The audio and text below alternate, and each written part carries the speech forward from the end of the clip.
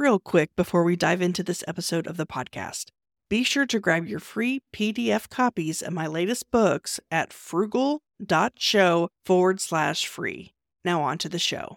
Be sure to grab your free copy of my list of 27 tools, resources, and software programs I use to run my businesses on a tight budget. You can get it at thesarahstjohn.com/27 tools. That's THESARAHSTJOHN.com/27 tools.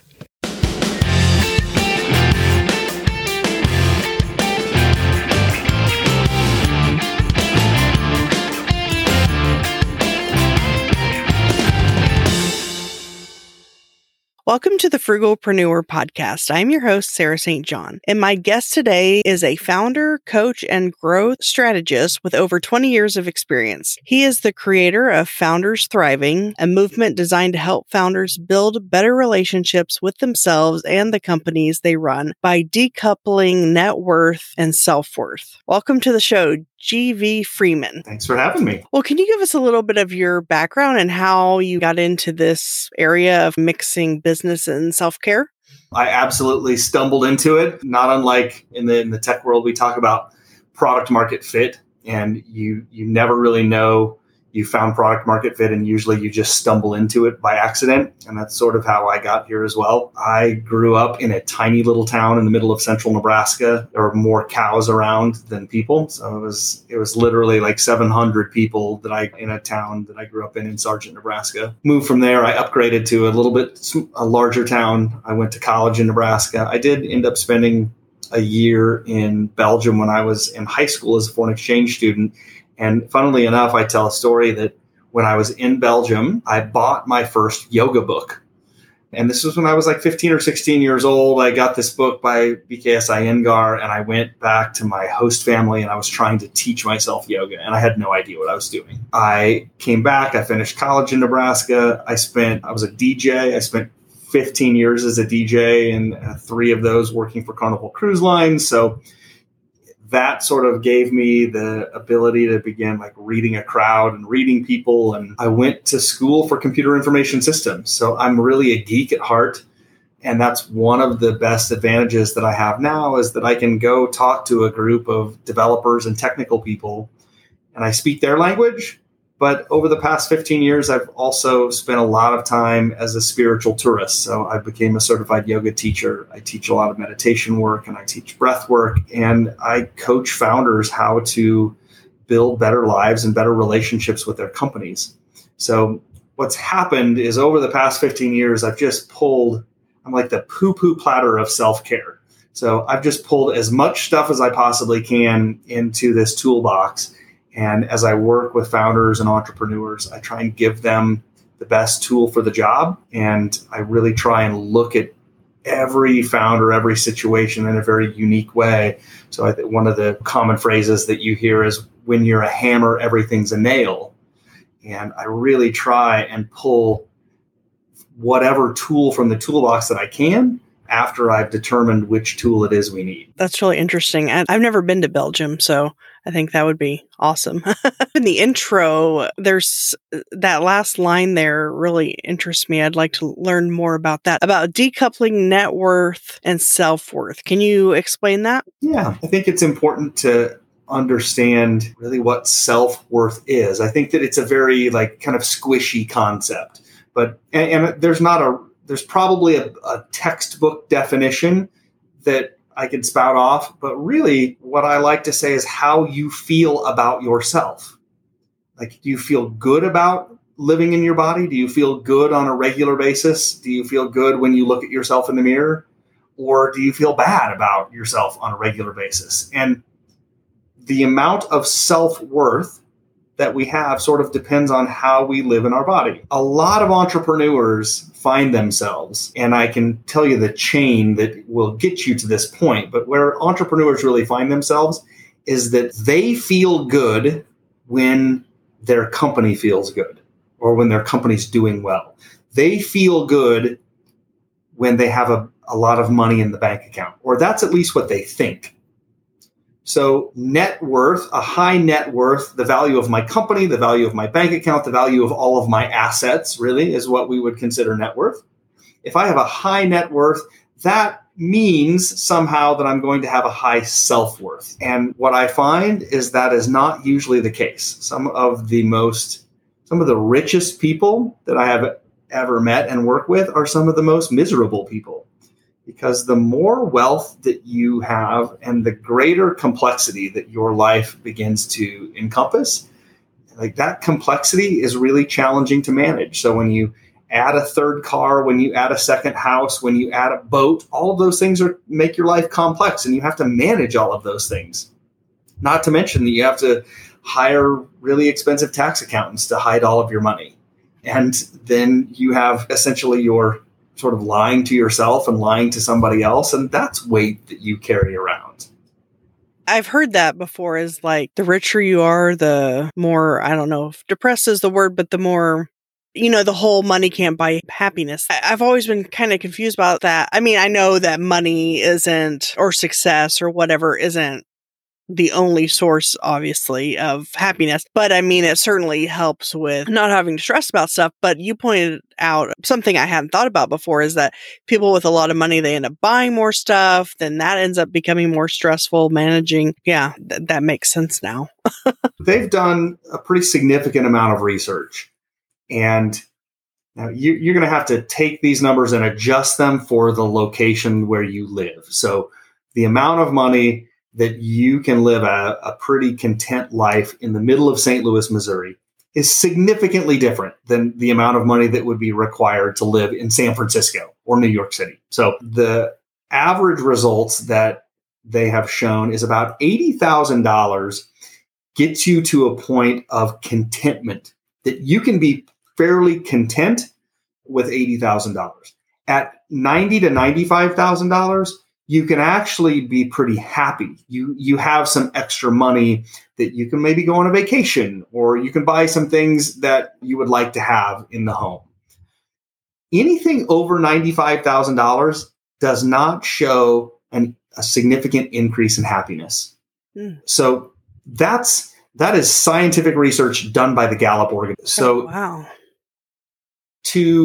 If you've reached that point, so this is an interesting question that I often ask people. So if you are making over $95,000 and you're really miserable, there's a reason for that, and it doesn't have anything to do with money.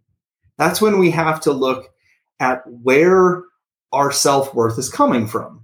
So financial is one big bucket where self-worth can come from. And the way that I look at this is kind of in two rings. So think of a dartboard. And at the center, the bullseye of that dartboard is what I call a thriving founder or a thriving entrepreneur. So if you can get to the center and get right in the middle of that bullseye, you can be a thriving founder. Now, the ring right outside of the bullseye, I oftentimes think of that ring containing these four buckets: physical, mental, emotional, and spiritual. I'm going to skip over those for just a second and go to the next ring out, because the next ring out is relationships, career, financial, social, and environment. So relationships, am I in a committed relationship with a partner? What does my family situation look like? Career, like what position do I have? Am I running my own company? Financial, how much money I am making, how much money I have in the bank account. Social, like what does my social life look like? How many friends do I have? Environment, the house that I live in, is it nice? Is it safe? A lot of those things, in some ways, we also go back to Maslow's hierarchy of needs. Like we have to be safe and secure before we can begin improving our life. To where most people get the majority of their self-worth is from that outer ring: relationships, career, financial, social, environment. And here's the thing: those are all external to us. They are also very impermanent. So it's very rare that you find yourself in a relationship that at some point doesn't end. Like there's not that many people who get in a relationship and die with their partner. Some very lucky people do that, but the odds are stacked against us. You very rarely have one career. You are changing jobs. Your bank account, you're going to spend money and you're going to make money. All of those things on the outside ring, they're impermanent. They go away. So when we can begin, and what I call that's extrinsic sources of self-worth. And what I propose and what I coach entrepreneurs and founders through is moving from an extrinsic model of self-worth to an intrinsic model. And intrinsic being my physical self, my mental health, my emotional health, and my spiritual health. And when we can shift to the intrinsic model, those things don't really go away. Like our health, our physical health may come and go, but my body is my body, and I get to be in 100% control of that. Does that make sense? Yeah, that does make sense. I hadn't really thought about that or looked at it that way before, but that does make a lot of sense. Like you can only really have full control over the internal things that you're referring to. And then obviously if all those things, you're happy with those things, then maybe it kind of makes your external things happier and whatnot. So yeah, that's an interesting perspective. I really encourage people to build a life full of self-worth, a life when we talk about investing. If you go see your financial advisor, they're going to tell you to diversify your portfolio. You want some things that are high growth, some things that are long range. I encourage people to diversify their self-worth. I want people to have healthy relationships and a great career and an amazing bank account and great friendships and a beautiful house. But on the other hand, if you're spending all your time in the outer ring and you're not focusing on yourself and building self-worth intrinsically, then when something goes wrong in the outer circle, like you're out of gas, you don't have enough energy to keep going. And that's where entrepreneurs, especially, if they are really looking for self-worth tied to financial and career, and if the company isn't doing well, then they're not doing well. And that is, I oftentimes I try and get people to think of their company as a person. And if the company doesn't do well, and therefore you're unhappy, you are now in a codependent relationship with your company. And that is not a very fun place to be in. These are all interesting perspectives I hadn't really thought much about. Another thing that you talk about is how to change your life by changing the way you think, which I guess is you're kind of already touching on that to an extent. At least I'm now thinking differently already. Mission accomplished. If any of your guests are also like, if you're pausing now and saying, I've never thought of it that way before, that's the opening. So one of and I can't remember the exact quote, but Leonard Cohen in one of his songs talks about the crack is where the light gets in. So when I'm doing coaching work with people, when we're talking like this, if I can ask you a simple question, if I can give you a different way of thinking about something, that creates this little crack. And now you begin to say, I've never thought about it that way. You are now exploring the mental body. You are learning something new. So you are learning something. And then at that point, you're going to learn and learn and learn. You're going to listen to a podcast about happiness. You're going to maybe read a book from Brene Brown or from Eckhart Tolle or something like that. And you're going to try and implement something that they tell you to do in that book. So you're going to try and experiment, and you're going to try and meditate, or you're going to try and live in a different way in some way. And you're going to find that you have some emotions around that. You're going to feel something like it might be uncomfortable to meditate. And you're going to say, I have all of these thoughts. Where are the thoughts coming from? I can't stop the thoughts. And it's going to make you unhappy, or it's going to frustrate you. You are now operating in the emotional body. So we start in the physical body, we move to the mental, we move to the emotional. And then really, I take all of the mystery away from the spiritual body. So people can call me woo-woo, and I'll fully take on the woo-woo term, no problem at all. But really what spirituality is, it's an individual practice of getting to know yourself. So religion oftentimes it's done in a group. There's lots of maybe rituals. There's some dogma and some rules, and there's usually a leader of some kind that we're supposed to listen to, whether that leader is in that location or like up in the heavens. But religion is often a group activity.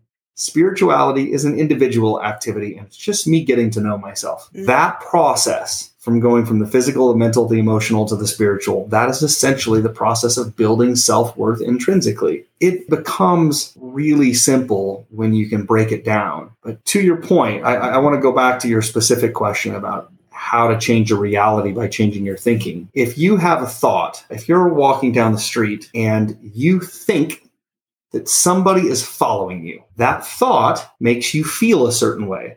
You begin to feel scared. When I feel scared, I release hormones into my body. In this case, I'm probably going to release adrenaline and cortisol. Those hormones combined with my feelings cause me to do something or not do something. It causes me to act, to react, maybe to not act at all. So this is kind of where we hear fight, flight, freeze, or fold.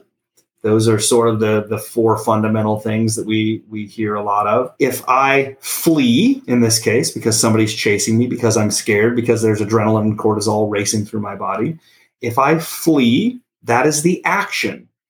If I take all of the actions from all of the feelings, that creates my reality. So the world that I live in, the reality that I live in, is basically a series of actions that were created by feelings that were initiated by thoughts. So if I want to change my reality, I have to change the way that I think about things. And I'm not saying that it's easy, but that's where we look at things like meditation helps me make conscious choices. It helps me change the way that I think about a certain situation. And if I can change the way I think when somebody's walking behind me and I say, well, maybe they're not following me, maybe they're just walking behind me. So I take a left turn and that person keeps walking down the street. I realize that thankfully I was potentially scared for nothing because I was conscious enough to think, you know what, I'm not going to be a victim. I'm just going to take a left turn and see what happens. Does that make sense?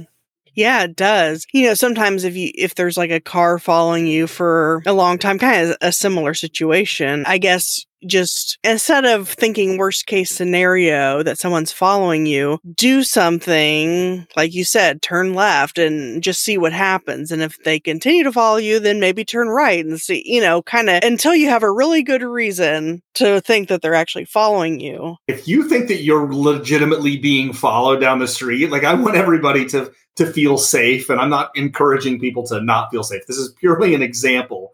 But yeah, what I'm offering is most of the time, before I go down that path, I will say that what you said is instead of thinking the negative, instead of my first thought being, oh crap, like something's happening. Mm-hmm. That is something that we've been trained to think. From the time that we are very young, in fact, from the time between 2 and 3 years old, our ego begins to develop. We begin separating ourselves from our parents. We begin developing a personality of our own.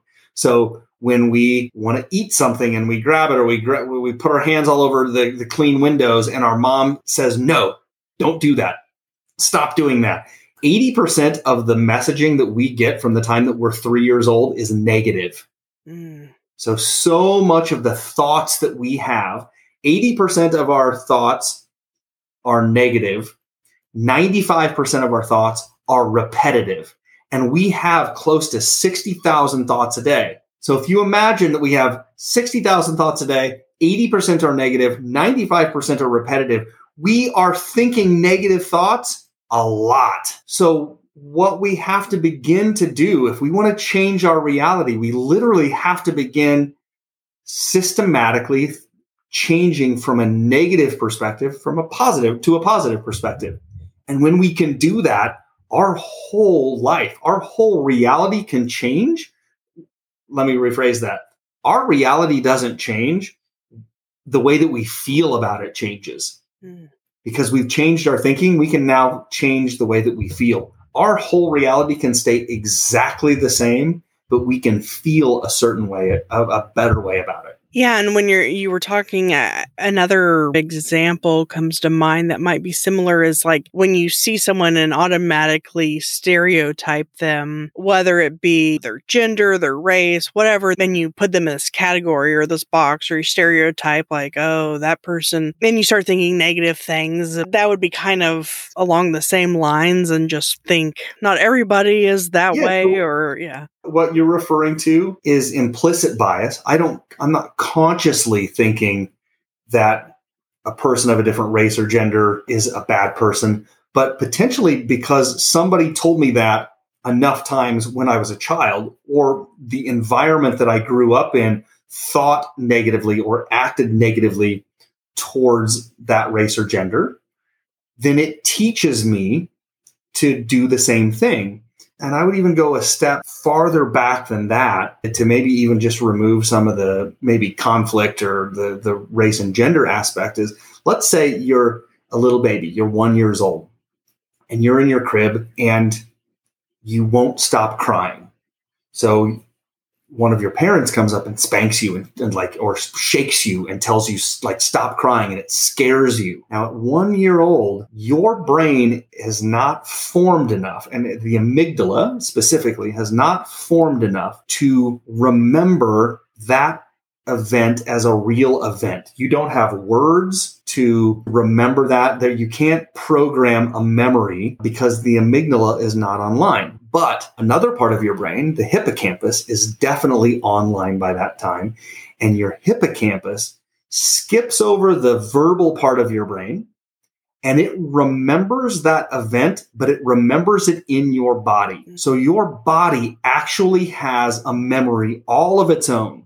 And it's, in some ways, it's almost the subconscious. So you can experience something at the age between 0 and 3. The amygdala is really beginning to form around 3 years old. So you can experience a traumatic event between 0 and 3 that you will have no memory of, but it could still be affecting how you live your life today.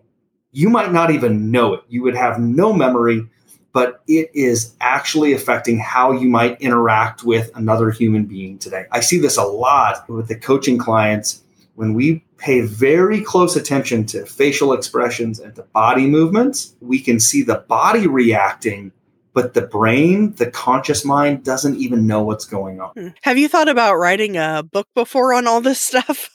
It's all been written about, honestly. And as I mentioned before, I'm sort of the poo-poo platter of self-care. I bring in all sorts of techniques, whether it's cognitive behavioral therapy, whether it's yoga, whether it's meditation. All of these things are fair game. I would call myself an expert generalist. So there are so many smarter people than me that are doing amazing research and deep study into all of these things. What I do that I feel is just a little bit different is when I'm working with entrepreneurs and founders who are really uncomfortable, who feel like they've hit a wall, they're not happy with their business, they're not happy in their life, they're discontent, they feel like they don't have purpose. Those are the people who end up coming to me saying, I've got a problem with my business.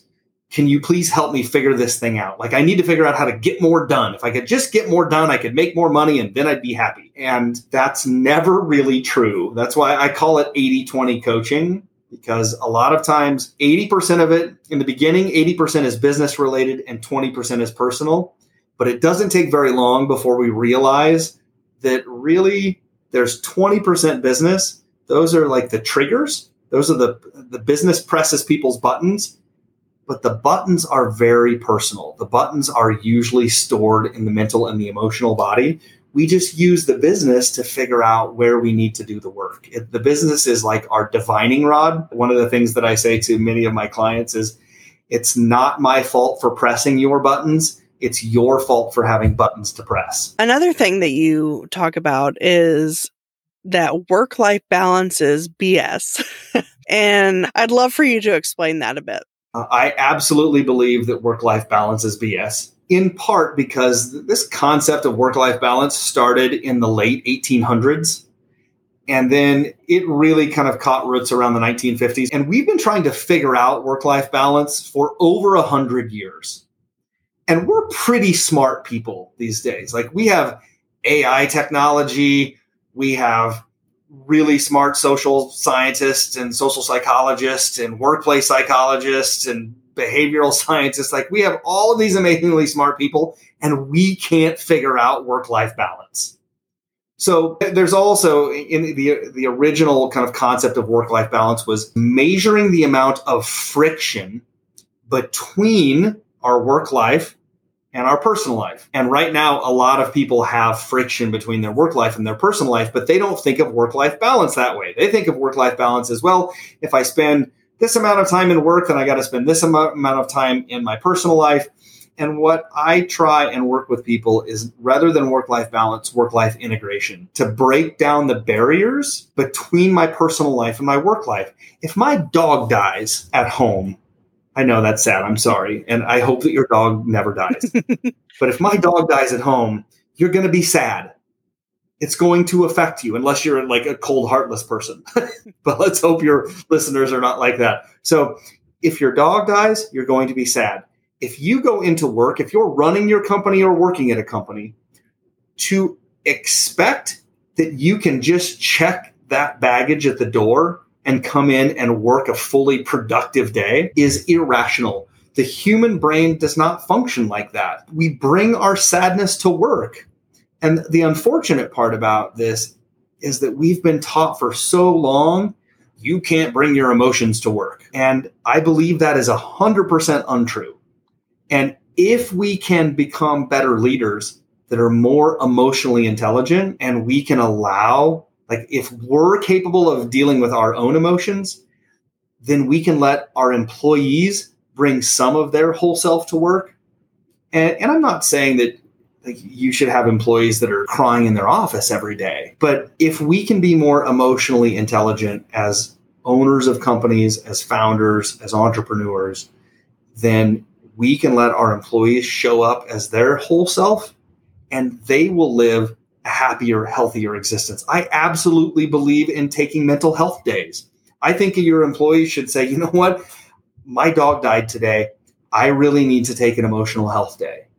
And if you as an owner or an entrepreneur can say, I get it. It's got to be hard for you. That dog was probably in your family for 11 years and you really miss him. So do what you need to do. I give you the space to grieve about you losing your dog. That is what an emotionally healthy, conscious entrepreneur would say to an employee. And to open up that space and say to your employees, if this happens to you, please let me know, because it's happened to me before, and I'm willing to stay home on a day that my dog dies because I want to be with my kids and my wife. Yeah, that reminds me of, I think his name is Shane Sams or something. I think it's the Flipped Lifestyle podcast, I think. Anyway, his story is that the reason he quit his job, or kind of the breaking point, was when he found out that his, I think, 2-year-old or whatever at daycare was being like left in the bathroom all day or abused or something. He wanted to leave work to go get his kid. And his boss was like, oh, you need to do that on your personal time. And yeah, that story like sticks with me. That sounds like a boss that A, doesn't have kids, and B, has yet to understand compassion. That's empathy as well. Like, that empathy is the ability to, when you walk by somebody and you like see them down in a hole and they're stuck in the hole and they're yelling for help. Sympathy is standing at the top of that hole saying, it must suck to be down there. Empathy is being able to say, hey, I know what it's like to be in that hole, and I can help you get out of the hole. So I'm going to jump down there, and together we're going to get out together. Now it's a dangerous, if you're a supervisor or somebody that's just starting to play with some of these emotions in the office. Sometimes it is dangerous when you want to be empathetic and you jump down in the hole with somebody, but neither one of you can get out, then that's a different problem. And you want to try and avoid that as much as possible. So as your listeners, if they're kind of treading into these waters to begin with, these are great things to practice at home first, to have these like intimate emotional conversations with your kids and your spouse or your partner. And then when you feel like you're good at this and doing it at home, then you get to bring that into the workplace. That's a good analogy that you use there. Another thing I noticed when I was on your website that I thought was really interesting was hashtag stop crushing it, which I assume is kind of a play on Gary Vaynerchuk's Crushing It. Yes, it is. Gary Vaynerchuk, I think that he was probably the first to make it popular. And I'll be totally honest, I met Gary V years ago, probably late, 2007, 2008. And he had just released his book, Crush It. I owned a copy of his book, Crush It. So there was a time in my life where I was doing my best to crush it as well. There's a lot of emotion that gets put into words like crush it and kill it and having a side hustle for your side hustle. All of those things imply you should not take care of yourself. The business is more important than your personal well-being. Therefore, if I just keep killing it and crushing it and telling all of my staff to do that, we're going to eventually be successful and happy. And I'm telling you right now, I just met with a founder last Saturday, had to take a year and a half off. He had to leave his company. He had to check himself into a residential treatment program because of severe depression. He has a really hard time functioning in day-to-day work life right now because he pushed himself to the limit. You only have so much fuel. And when you run out of fuel and you start running on fumes, the amount of damage that you can do as an entrepreneur, as a founder, is pretty significant. I can't remember all of the stats, but founders are 10 times more likely to have bipolar disorder. We are 3 times more likely to have a substance abuse problem. We're double the likelihood to have depression. We're 6 times more likely to experience attention deficit disorder. The amount of horrible mental health things that can happen to us as entrepreneurs and founders is staggering, but nobody pays attention to it because what we're really interested in is building our net worth because we think it's going to make us feel better. And what I often ask people is, if I gave you $1 million right now, would you be happy? And so many people say, oh yeah, $1 million. I can do amazing things with $1 million. But guess what happens? When your $1 million is spent, you are miserable again. So we have to figure out a way to stop basing our happiness and self-worth and contentment on the money in our pocket and our bank account and say, yeah, $1 million would be amazing to help my business. I'm not an anti-capitalist. I'm not telling you to not build a business. I'm not telling you to grow it to enormous heights and to make lots of money that you could potentially pay your employees great wages and more than the average person might make. But I'm just telling you that it's not going to inherently make you a happier person once you've done all of that. Yeah, I think that's interesting to hear a different perspective because you hear the crushing it, killing it, like you said, or hustle and grind, or all of these phrases that make you feel like unless you're kind of always on or always going or always working on your business 24/7 or whatever, that you're not going to make it or you're not going to make as much money or whatever the case is. And so I think it's good to have that other perspective because very few people, maybe other people have that perspective, but they aren't usually talking about it. So I think that was helpful for me anyway. Usually it requires, for people to begin embracing a different methodology, it usually requires, oftentimes, the pain has to exceed the pleasure before you begin to change. So I have to have a life-changing event happen. I have to lose I have to crash and burn, maybe mentally, maybe financially, before I realize that, or maybe I have to get a divorce. Maybe I have something has to happen in my personal life before I realize this isn't working anymore. And sometimes people can catch it early enough. I have a lot of founders and entrepreneurs that come to me from a coaching perspective, and they're close to burnout. They don't know what to do next. They have tried optimizing their whole life and it isn't working. They're not finding peace, joy, contentment, happiness, whatever you want to do. I'm the last hope. And most of the time, many of the folks that I work with are not prepared or not interested in seeing a therapist, which I'm absolutely in love with therapy. I think that every person could benefit from therapy. I think that therapy is like going to the gym for your brain. We all go work on our physical body. We eat healthy and we go to the gym, but our physical body is okay to build up. Our mental, emotional body is looked at as a negative. And I think that all therapy is just a great workout for the brain. But usually it requires something bad to happen, or we're at the edge. And then people say, there's got to be a better way. How do I do this? Can you tell us a little bit about your retreat coming up in September? Yeah, absolutely. So I have a retreat. It's Founders Thriving is a kind of movement that I have put together in an effort to build a place, a space, virtual space for founders and entrepreneurs who really do want to live a happier, healthy life. And I spent 15 years going through an enormous number of experiences. As I mentioned, I've been in the Amazon jungle drinking ayahuasca with shamans in Peru. I have done my yoga teacher training. I have sat for 10 days in silence in meditation with Buddhist monks. I've studied with swamis in Rishikesh, India. What I've done is I've basically taken the most powerful experiences of those 15 years, combined with some of the curriculum that I use in my coaching, this concept of decoupling net worth and self-worth. I've mashed them all together in a 5-day retreat in Nicaragua, and I'm inviting 15 people to come down and begin experiencing and learning a new way to live. We begin building a healthier relationship with our business. And if we can begin setting proper boundaries and getting rid of the codependency in our business relationship, we can start to feel better about how we live our life. So if anybody is interested, go to foundersThriving.com/retreat, and you can find out all the information there. It's super affordable.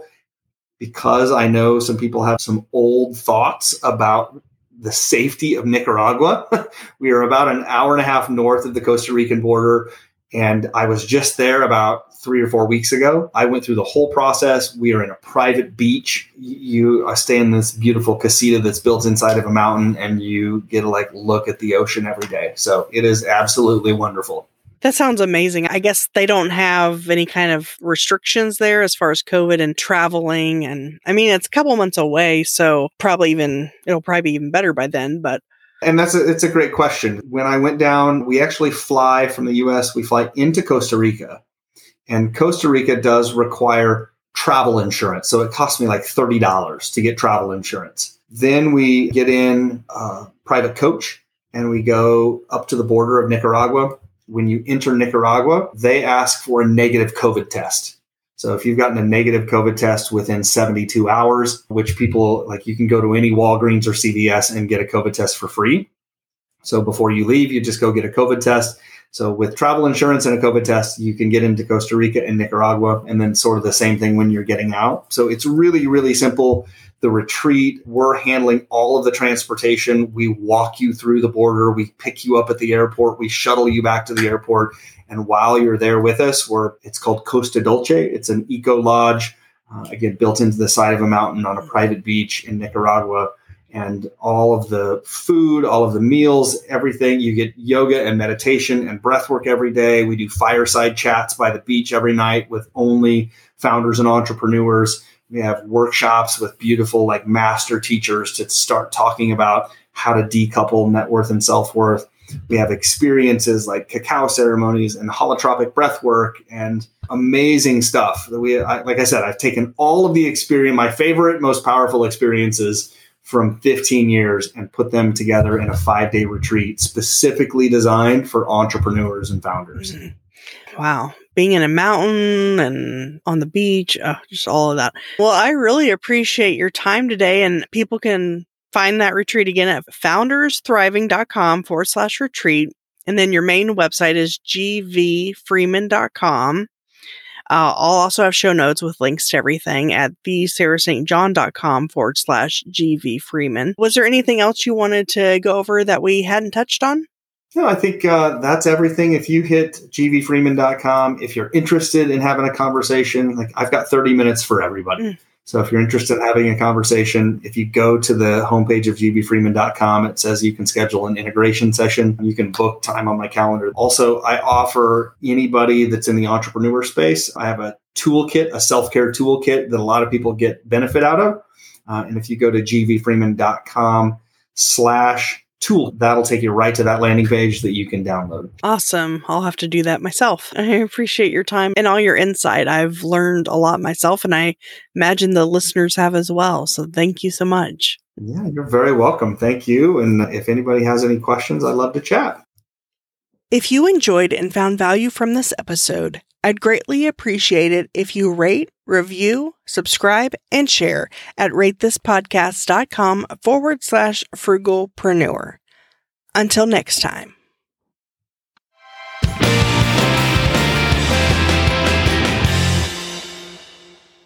Are you a frugalpreneur looking to connect with like-minded individuals? Join our community on Slack. Connect with fellow listeners, share your thoughts on episodes, engage in meaningful discussions, including money-saving tips and entrepreneurial insights, and help shape the future of the Frugalpreneur podcast.